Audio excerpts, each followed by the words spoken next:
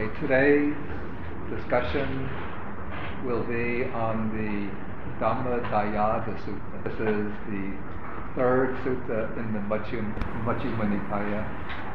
The English meaning is heirs in Dhamma. This sutta was spoken by the Buddha while he was living in Jeta Grove at Savatthi. And according to the commentary, there is a story which lies in the background of the sutta. In the very early period of the Buddha's ministry, the monks would live very simple and austere lives, because the Buddha himself, when he went forth seeking enlightenment, he adopted a strict ascetic regime, and even though he abandoned this practice of self-mortification in order to adopt the middle way, but still, in order to conform to the conventions of the ascetics of that period, he himself lived in ultimate simplicity, and the early members of the Sangha also lived very simply. Generally, in the very early period, they didn't have big monasteries or even permanent residences, but the monks would just wander about through most of the year, except during the rainy season, staying in the open air, living at the roots of trees, living in caves under overhanging rocks. They would get their food almost exclusively by going on alms rounds, often in places where people didn't have any idea who they were, what their purpose was. And they would make their robes themselves from pieces of discarded cloth and use the barks of trees and wood from trees, but dyed. And so the monks were living very austerely. But as time went on and Buddhism spread amongst a large part of the population in northern India, and fixed monasteries were established, and monks took up sometimes permanent residency in the monasteries, the Sangha came to be very highly respected and venerated by the large numbers of lay people who had embraced the Buddha's teaching as upasakas and upasikas, as lay followers. And people would make offerings to the Sangha, very abundant offerings. Now the rule was made that the monks didn't have to wear only robes stitched from pieces of cloth, but they could accept robes which were already nicely prepared by professional tailors, neatly stitched, beautifully dyed robes of costly material. Now they were given, as I said, big monasteries with all of the comforts and necessities of life. People would come to the monasteries bringing danas, or they would invite the monks to their homes for danas. And for the monks' refreshment, people would offer things like honey, molasses, soft drinks, fruit drinks. And so there was a tendency that for the monks to become lax, to become complacent, and to become attached to this fairly comfortable and enjoyable life. There would even be numbers of young people who were just not able to succeed in the worldly life, and they saw that since they couldn't make do with their material needs in the worldly life, if they were to ordain and enter the Sangha, then they get at least the basic necessities of life through the offerings of lay people. And so the Buddha realized that this was posing a danger to the future of the sasana. He thought that even those monks who took ordination with a quite earnest intention, who were initially going forth in order to win the ultimate goal, once they became habituated to this life of support, of veneration, of honor from the lay community, then they might just lose sight of their ultimate aim and settle into this comfortable routine. And so the Buddha delivered this sutta expressly for the purpose of setting up very clearly, unmistakably, unambiguously the ideal standard to which the monks should aspire. He wanted to make it clear to them that their purpose in going forth is not just to become enjoyers, users of material things, but to become Dhammadayada, to become heirs to the Buddha's own Dhamma. The commentary says that the Buddha taught this sutta as a kind of full-length mirror that the monks could use for self-examination. They say that just as an ordinary person might have a full-length mirror, so if they are going out to some social function, they can look in the mirror, see whether they're dressed properly, whether the hair is neatly cut and combed, whether they've shaved everything properly, whether they look handsome, beautiful, whether the women have put the makeup on all properly, and whether the ornaments and jewelry, everything is on in the proper place. In the same way, the Buddha sets up this, or speaks this Dhammadayada Sutta to give the Sangha a kind of mirror in which monks could examine themselves and see whether they're really properly fulfilling the practice and conduct of ascetics who have left the household life in order to win the ultimate goal, Nibbana. Okay, and so the Buddha begins the sutta by announcing to the monks, he says, "Bhikkhus, be my heirs in Dhamma, not my heirs in material things." And here we have two expressions, two ideas, which are contrasted to each other. That is, being an heir in the Dhamma and being an heir in material things. And so the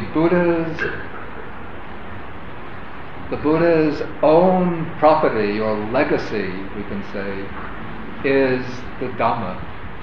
The reason why he fulfilled the paramis or perfections as a bodhisattva over so many hundreds and thousands of lives was in order to awaken to the perfect Dhamma and then to confer that Dhamma upon the world so that others can follow that Dhamma and reach the final goal, reach Nibbana.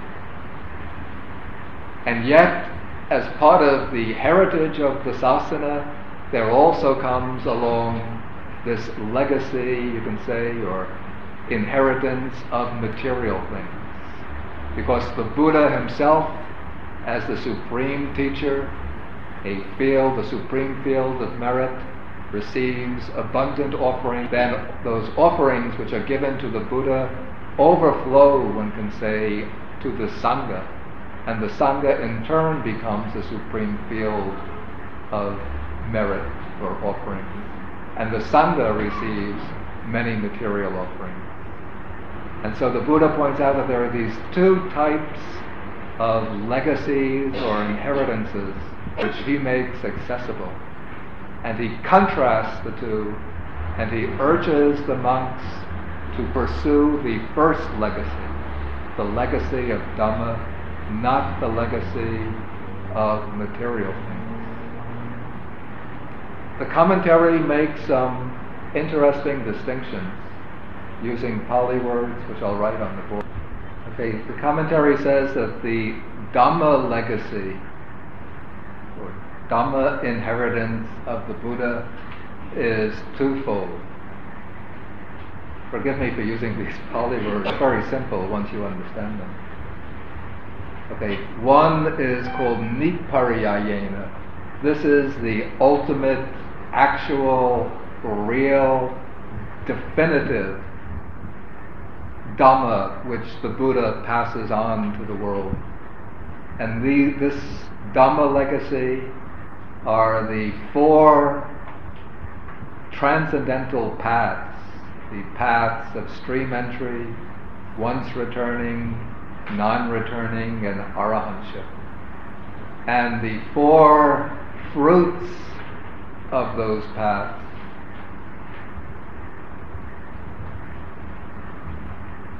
and Nibbana.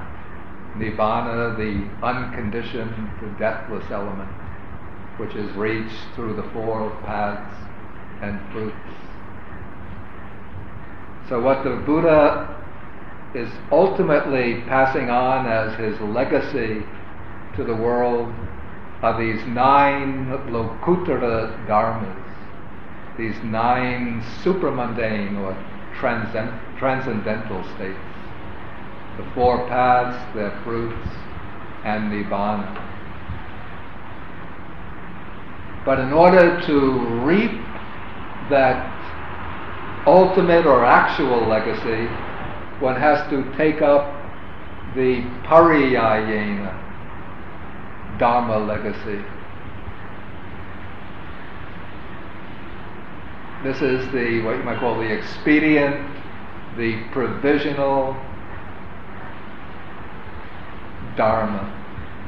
And this provisional Dhamma consists in the practices that one engages in order to reach the supramundane stages of deliverance. In other words, when we take up the observance of precepts, when one gives dana, when one observes the uposatha observances, when one listens to sermons on the Dhamma, studies the Dhamma, does any kind of service to others, when one practices samatha meditation, vipassana meditation, with the aim of reaching the transcendental Dhamma, this is the provisional Dhamma legacy. And in order to reach the ultimate Dhamma, the final actual Dhamma, one has to begin with these basic practices of sila, samadhi, panya, and all of the other practices, giving dana, even performing pujas. Everything can become part of the equipment or means for reaching the ultimate Dhamma if one does it with a mind aimed at ultimate deliverance, dedicating this merit, dedicating the mental exertion to the goal of Nibbana. And so when even a quite ordinary person takes up these basic practices, even just observing precepts, doing a little bhavana, maybe half an hour, 1 hour a day, but doing so with the intention that these practices will be conducing to reaching the ultimate Dhamma of the paths, fruits, and Nibbana, then that person is in some way partaking of the Buddha's legacy of Dhamma. The legacy of material things, this is called amisa dayaja. Amisa means material things, carnal things. This also has the two divisions. The ultimate or actual material things, those are the four requisites of life. Clothing or robes, food, a dwelling place, and medicinal requisites and refreshments. So one needs these 4 requisites, material requisites, in order to live. And so the Buddha didn't try to lay down rules for the Sangha saying you should go naked like the Jain ascetics or the Chelika ascetics. But he allowed the monks, in fact he made it mandatory for them to use robes which will fully cover the body. He didn't say that you should live only in the forest, taking fruits that fall from the trees, or eating only what you get on alms round, but he allowed the monks to accept invitations to meals, to receive offerings of dana brought to the monastery, to partake even of quite delicious food. He didn't make it obligatory for the monks to live only in the open air without any shelter, but he allowed them to have temples, monasteries, cottages, sometimes even quite palatial dwelling places. Okay, so these are the 4 actual or ultimate requisites which everybody needs in order to live. But the Buddha again emphasized that the purpose in the monk's life is not to complacently enjoy these material supports, but merely to use them to keep the body in good health as a basis for striving for the spiritual goal. Okay, then the expedient was called the Pariyayena Amisa legacy. These are practices aimed at gaining a good rebirth, practicing offering dana, performing pujas, observing precepts, observing the Uposatha day, even doing meditation to reach the jhanas, but not with the aim of gaining nibbana through these practices. But the person undertakes these practices clinging to the punya, to the merit, in the hope that this merit will bring favorable rebirths in the human world and in the celestial planes. Okay, and so now the Buddha emphasizes to the monks that the purpose in leading this holy life, this brahmacharya, is to become an heir to the Dhamma. That is, to undertake the expedient practices that will bring them to the ultimate legacy, the attainment of the paths, truths, and nibbana. The idea of leading the holy life is not just to do good, meritorious works which will bring a favorable rebirth, or to enjoy the material requisites of robes, alms, food, dwelling place, and refreshment. Okay, so all of this is implied in that statement with which the Buddha opens the sutta when he says, "Be my heirs in Dhamma, not my heirs in material things."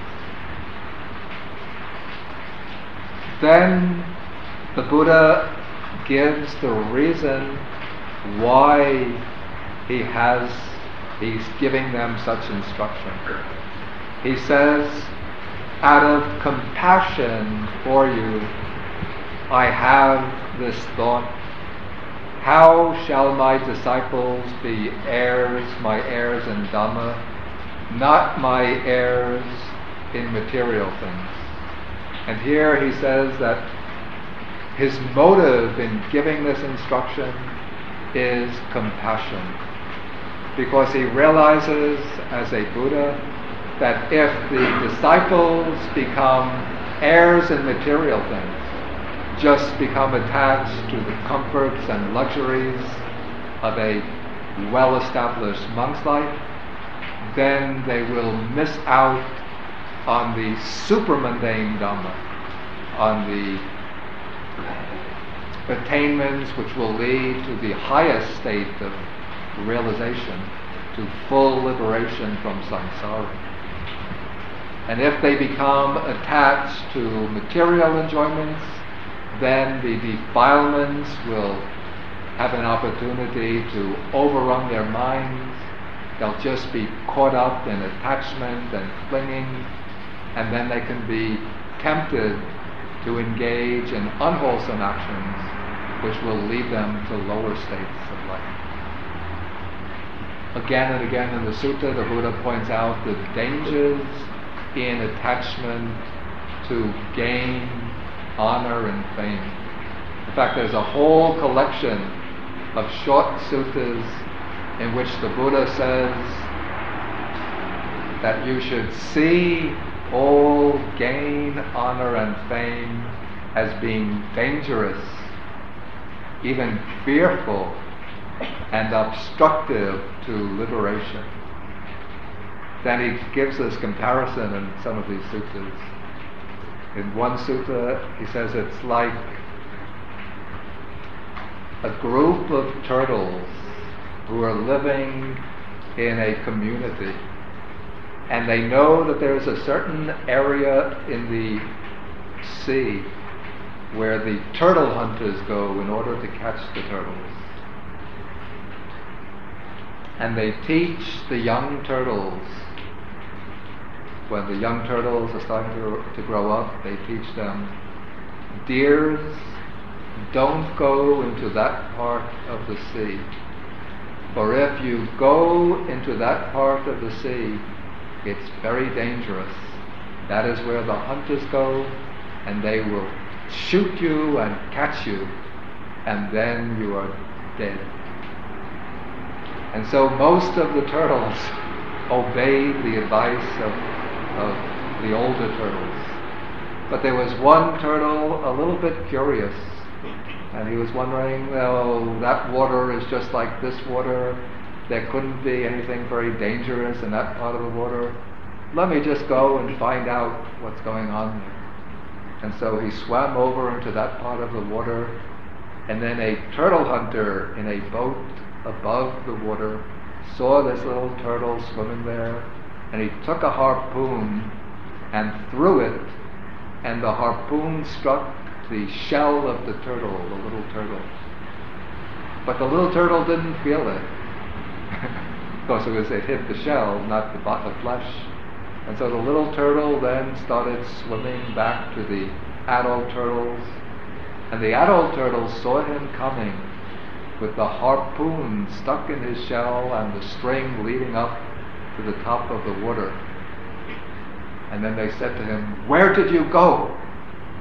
And he said, "You told me about this section of the water that I shouldn't visit, and I was curious, and I just wanted to see what was there. And I found that there's nothing to be afraid of there. There's nothing dangerous. I just have this problem that when I turn around, I see something like a string following me." Then the adult turtle said, "Young one, you are caught. You have been shocked. Now you are no longer one of us, but you now belong to the turtle hunter. And now the turtle hunter will do with you what he wants." In the same way, the Buddha says that when a monk becomes attached to labha, sakara, loka, that's gain, honor, and praise, then he is caught by Mara, trapped by Mara. He's fallen into the hands of Mara, and Mara can do with him what he wants. That's one way in which the Buddha emphasized the dangers in gain, honor, and praise. And there's another sutta in the same collection where the Buddha is sort of poking fun at the monk who's very proud of himself for getting many invitations to meals, to houses. He says that there's a kind of beetle that one sees, and I see them even in Uddawattakeli. It's called the dung beetle.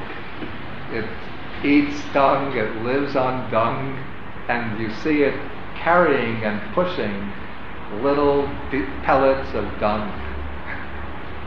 And so the Buddha says that we might have a dung beetle, which is eaten, it's full of dung, it's filled with dung, and it's pushing a pellet of dung, and it's looking down at the other beetles and saying, these beetles haven't eaten their full of dung, they don't get a regular supply of dung, they don't have a big hoard of dung, but I do. So I am better than these other beetles.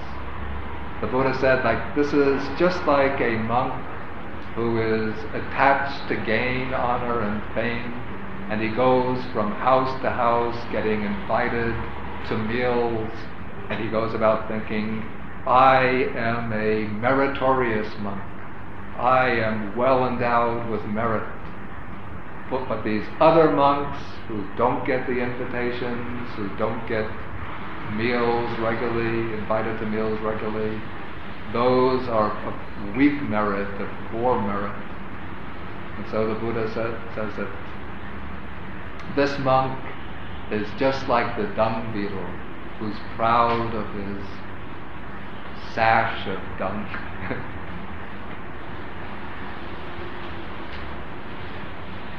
Okay, so the Buddha repeatedly emphasized the adinada, the danger in gain, honor, and fame, which comes about through being attached to material things.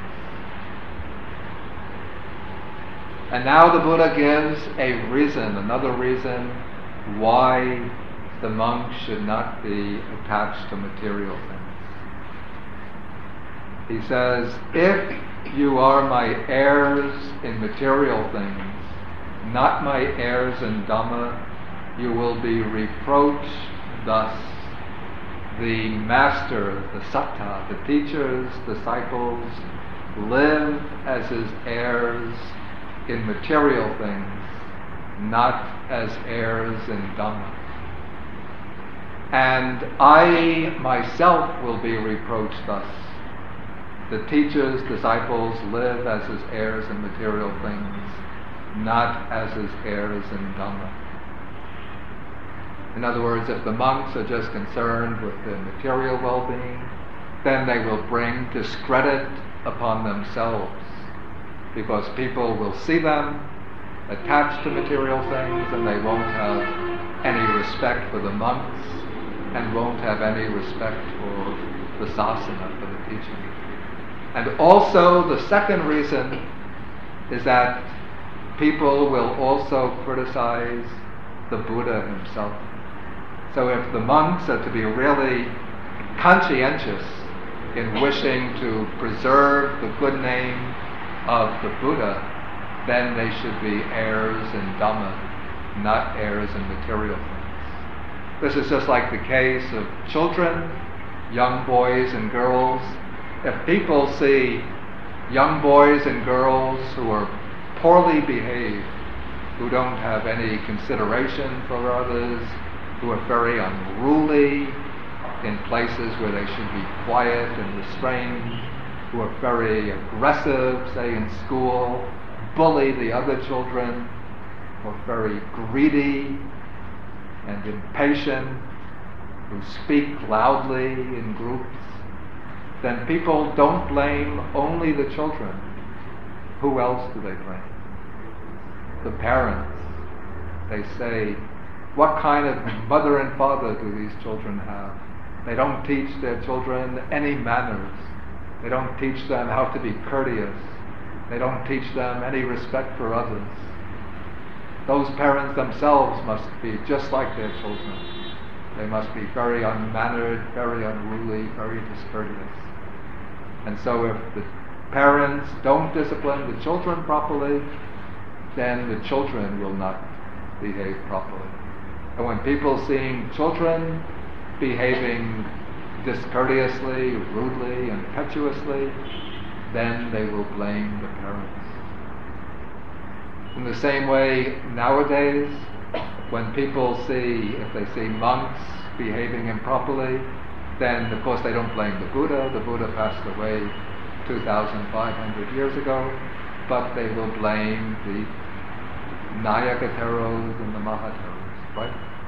They say, why don't these Mahateras discipline the young monks properly? In the past, maybe if they're old people, we used to see the monks always were neatly shaved, always walked very quietly with their robes wearing the robes well.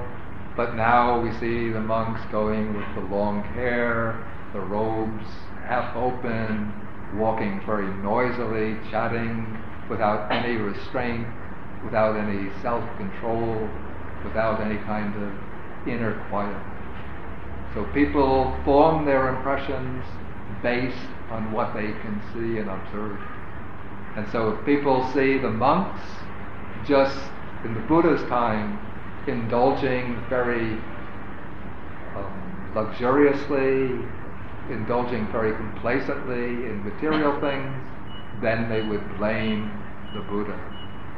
In fact, one has to say that because the Buddha taught a middle path, he was already subject to severe criticism from many of his contemporary spiritual teachers. Of course, generally the other sects in the Buddha's time, the Jains, the Ajivakas, the naked ascetics, lived very rough, very austere lives because they believed that self-mortification and utter physical renunciation was the way to liberation. The Buddha realized that this was not the correct way, not the middle way to deliverance. And so he found a path of his own in which he made concessions to the physical needs of people. He allowed the monks to use full robes, to eat whatever alms food they need for their health, to use dwelling places, and to take refreshments.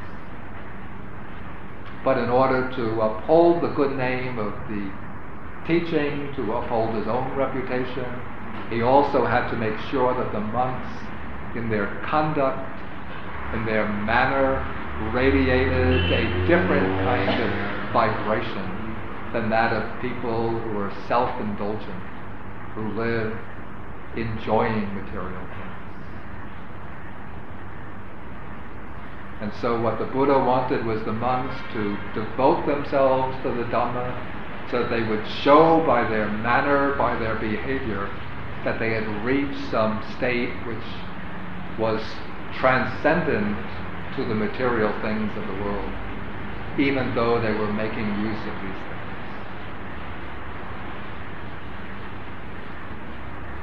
Okay, so the next paragraph just states the positive side. If you are my heirs in Dhamma, not my heirs in material things, then you won't be reproached and I won't be reproached. Instead, people will praise the Sangha and they will praise myself, enlightened one, and they will praise the Sasana, the teaching.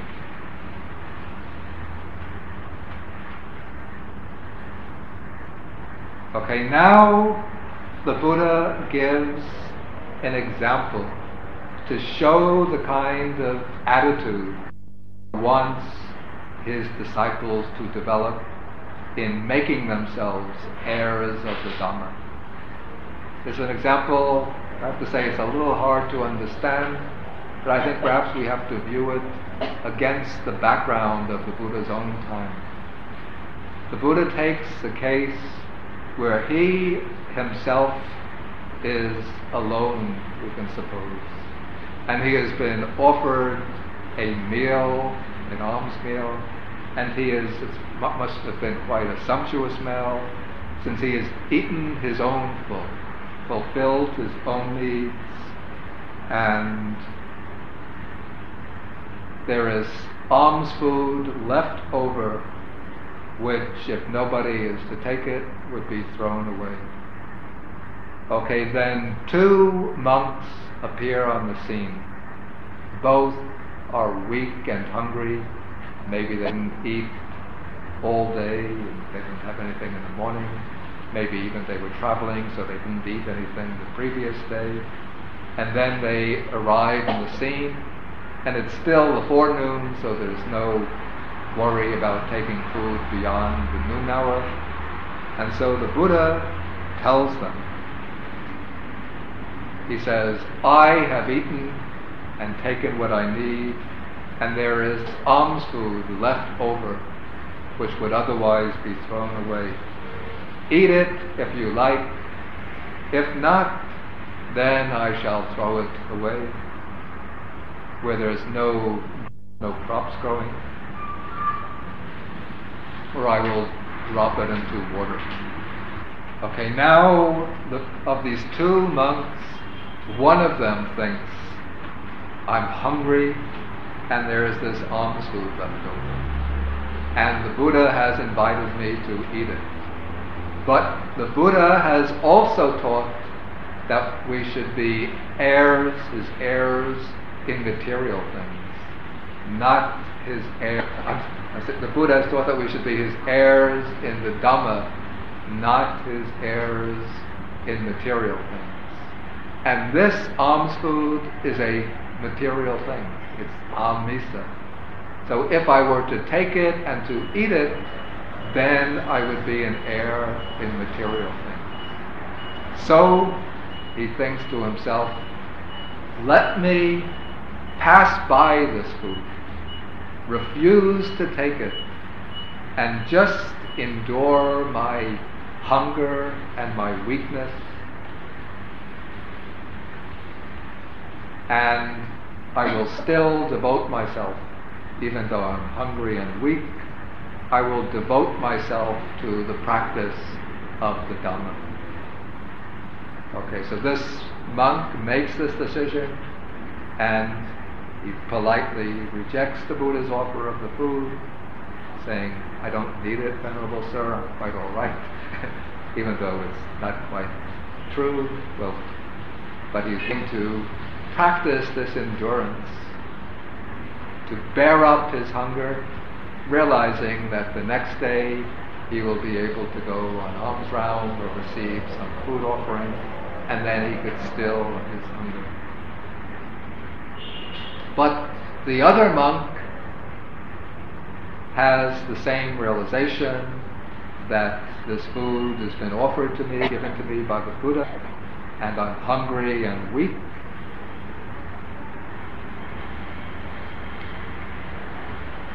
But he thinks to himself, let me eat this alms food, then I will put an end to my hunger, regain my strength, and then I will pass the rest of the day, engaged in practicing the Dhamma. Okay, the second monk is not a dusila monk, not a bad, immoral monk. This food has been given to him by the Buddha, and it's within the right time, and the food is, otherwise it would be thrown away, and yet he accepts the food, eats it, and then devotes himself to the practice. Now the Buddha says, although that monk, by eating that alms food, passed the night and day neither hungry nor weak, yet the first bhikkhu is more to be respected and commended by me. That is, the Buddha prefers the monk who foregoes the meal, enduring his hunger, in order not to partake of some amisa item left by the Buddha. It seems like a rather strong. I have to say, maybe if I were in the position, I would take the food. Excuse me? I also. It depends on how weak and hungry I was. But anyway, the Buddha is setting up a certain ideal here, And we have to remember that the Buddha doesn't praise extreme asceticism. But this is, I think, establishing the kind of ideal that the monk should aspire to, even if they can't follow. And notice the Buddha doesn't say that the second monk should be criticized, should be rejected, should be blamed. Both are good monks, but the Buddha says the first monk is more respected and more commended by me. And why is this? Here he gives a reason. Because that decision of his will for long conduce to his fewness of wishes, contentment, effacement, easy support, and arousal of energy. Therefore, monks, be my heirs in Dhamma, not my heirs in material things. Out of compassion for you, I have thought, how shall my disciples be my heirs in Dhamma, not my heirs in material things?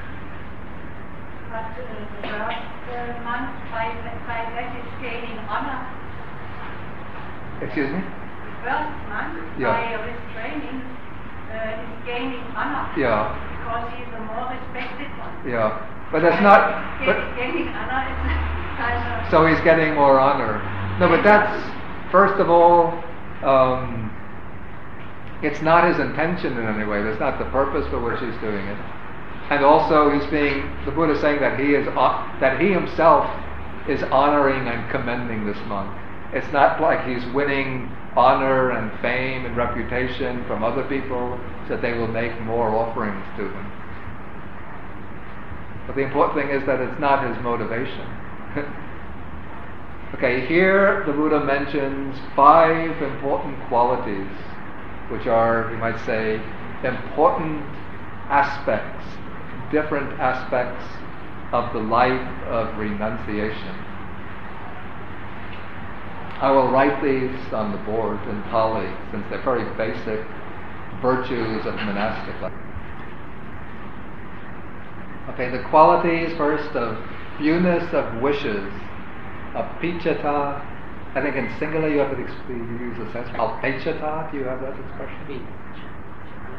Alpecha. It's the same thing in Pali, apiccha. In the abstract, apicchata, fewness of wishes. That means not desiring many things, not desiring high quality things, beautiful things, lovely things, refined things, but just needing just the basic things, being very frugal, we can say. And that's closely aligned with the second virtue, santuti, which is contentment. Being contented with whatever one gets. Being contented with simple robes, for the monks, simple alms food, simple dwelling place, simple refreshments.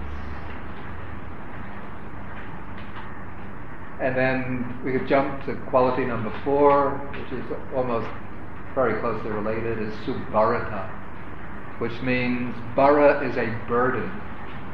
And subhara means being, literally it's a good burden, but it means not being a burden on others. It means one doesn't make demands of others, doesn't impose on them, saying, I need this, I want that, please give this, please give that.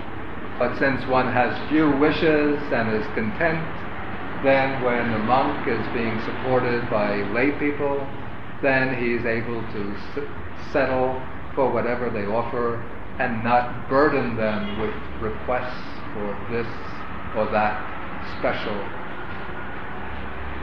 item.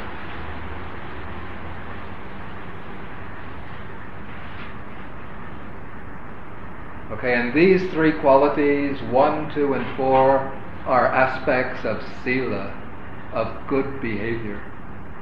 but they represent a kind of internalization of sila, where the sila is beginning to impact on the mind, so that now it's the mind governed by this restraint, which is being cleansed of excess of desire, abundance of desire, being cleansed of discontent, of being unhappy, dissatisfied with what one has. And the mind is being cleansed of this demandingness, which makes the person a burden on others. Okay, the quality listed here in Pali is called saleka, effacement or erasing. That's what it means literally. It's erasing, removing defilements from the mind.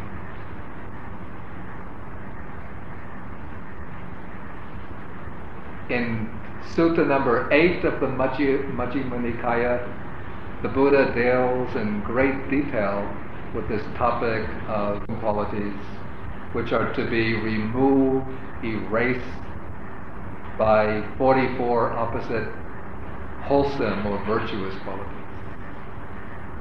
And so in this case, with this monk who bears the hunger, we could say he is removing the quality of, say, impatience, the quality of being discontent with his situation, learning to develop patience, the ability to endure hardship. And then it conduces to 5, the arousing of energy. Of course, since he doesn't have food, he'll be physically weak, but he'll be stirring up his mind to bear this hardship, arousing his energy so that he can endure it without falling into self-pity, discontent, inner complaints, mental commentary. But he just recognizes, okay, I missed my meal for today, and he applies himself to the monk's practice, to the meditation practice, even though he might not be able to make his firm progress because his body is weak, as he would if he had a meal. But this will help in the task of removing craving from the mind, since if he's able to endure one day without food, then he can endure other situations which will also be difficult. It is also for these same, in order to develop these same 5 qualities, that the Buddha recommended ascetic practices. So maybe as time is running out, I won't deal with those now, but I'll deal with those maybe next week. Okay, maybe we will stop the discussion here now, and then if there's any questions, any comments, please feel welcome to make. Particularly, I'm interested to know what you think about this comparison of the 2 monks that's given. Do you have any comment? I would say that is a typical case where we have to judge it by case by case. In other words, in that particular situation, this particular judgment is correct. But when the monk is handicapped with his mind is impaired by lack of food, it is definitely not the Buddha's teaching.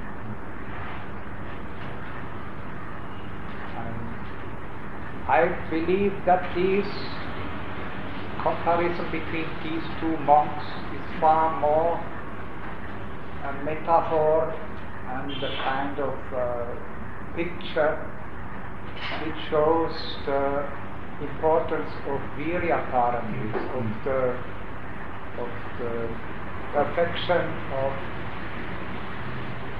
the virya, And Kanti, I would say, too, patience. Yeah, patience. And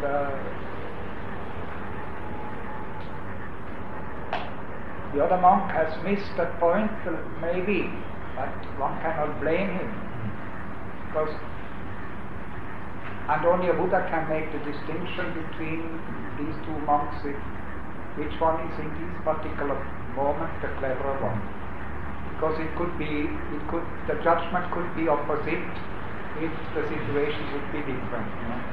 So therefore it is a very difficult thing which we have to elaborate deeply and see that we find other sources of the Buddha Dhamma which puts these contradictory event in the Sutta out, the contradiction out. Bodhi, do you have any? No, it's just that the Venerable saying that it's a metaphor, because the actual there's a certain illogic in the story itself, because the Buddha has allowed food as one of the 5 requisites, and the time is valid, it's the full moon, and these monks are actually weak. They need food. So it isn't logical that they should be expected to refuse them.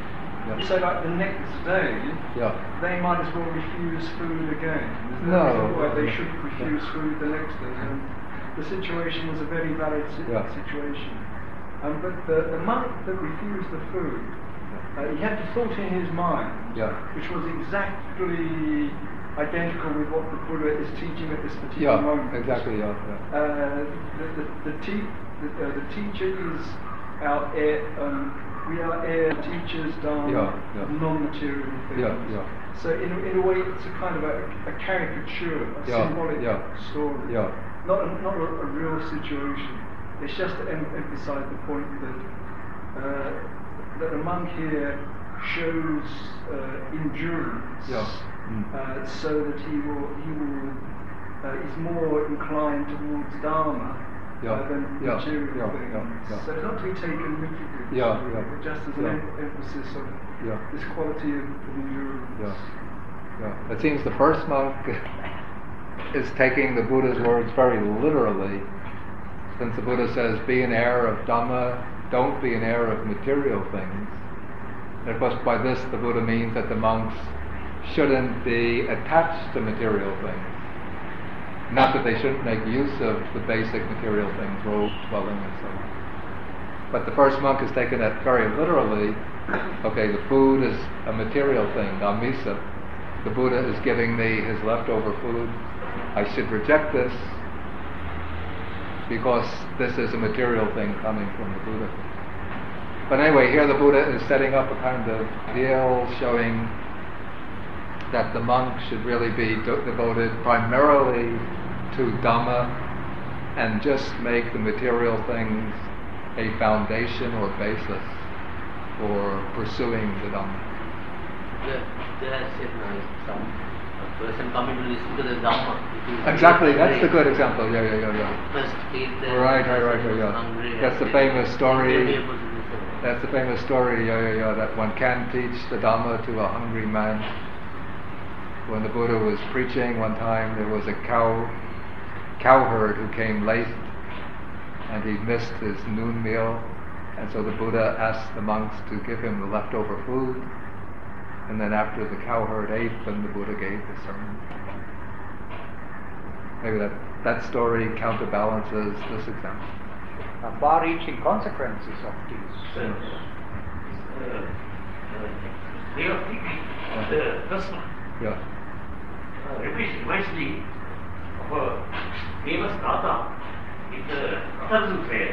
They are explaining the noble virtues of the last under. Ye upayukta manasa dhavanena vikramino yottama sadhanamhi ye bhakti bhakta amatam vigaiga lapta buddha Dipputi Punyamana. Idam Samye Rodanam Manita, Etena Sakena Suativo. Now there, Mujjamana, Laddha, Buddha, Dimbutik, Mujjamana. Yeah. That first monk, they have attained very high state, unexpected Nibbana. By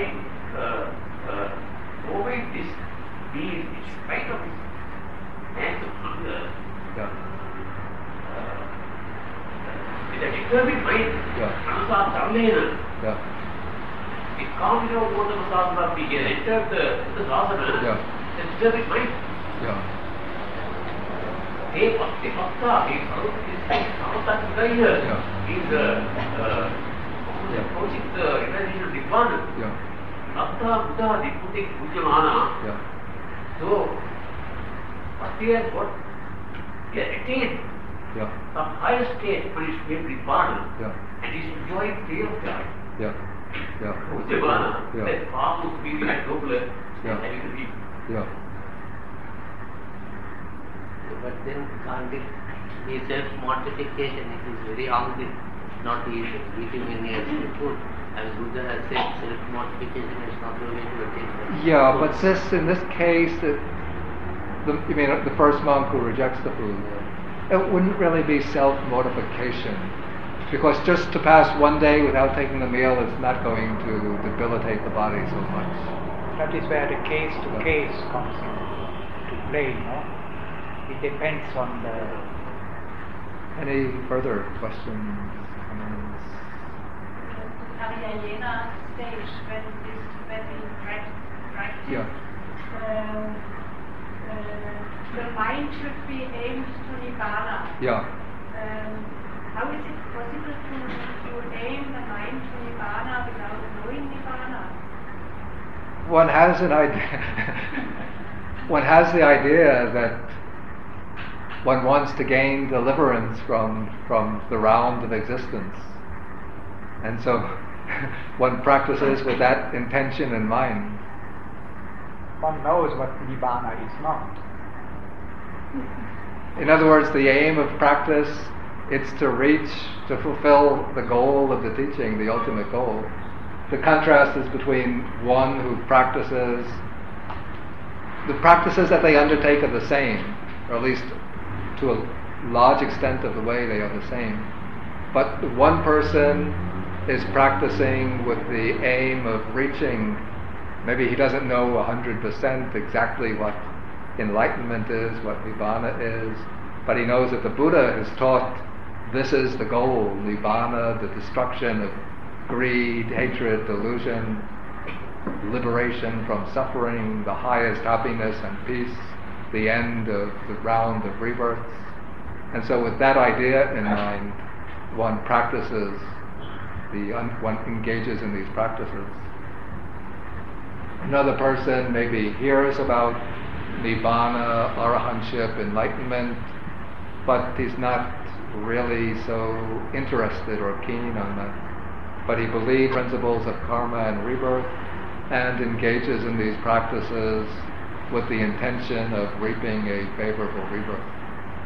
But now the person who engages in the practices aiming at Nibbana is still generating merit which will conduce to a favorable rebirth. So that person doesn't really have to worry so much about the mode that rebirth will take. He doesn't have to become afraid, well, if I'm aiming at Nibbana, I'm going to miss the opportunity to get a human rebirth or a celestial rebirth. Maybe I'll be reborn as an animal or a hungry ghost. No, the person will also be generating even more merit, but the merit will produce its mundane fruits of favorable rebirth, good and under good conditions, but it will also have a direction beyond a favorable mode of rebirth, pointing towards the ultimate, towards Nibbana. Taking a practical games, we had it from practical point of view.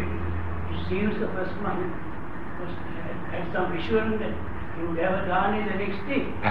Otherwise, he would have taken it, he would go on to collapse. Yeah, that is, one has to assume that the monk is just going to bear this hunger for one day and night. That not the next day he will be quite sure having his meal. Okay, I think we'll have to stop now and then finish. This is the next week. Thank you for listening.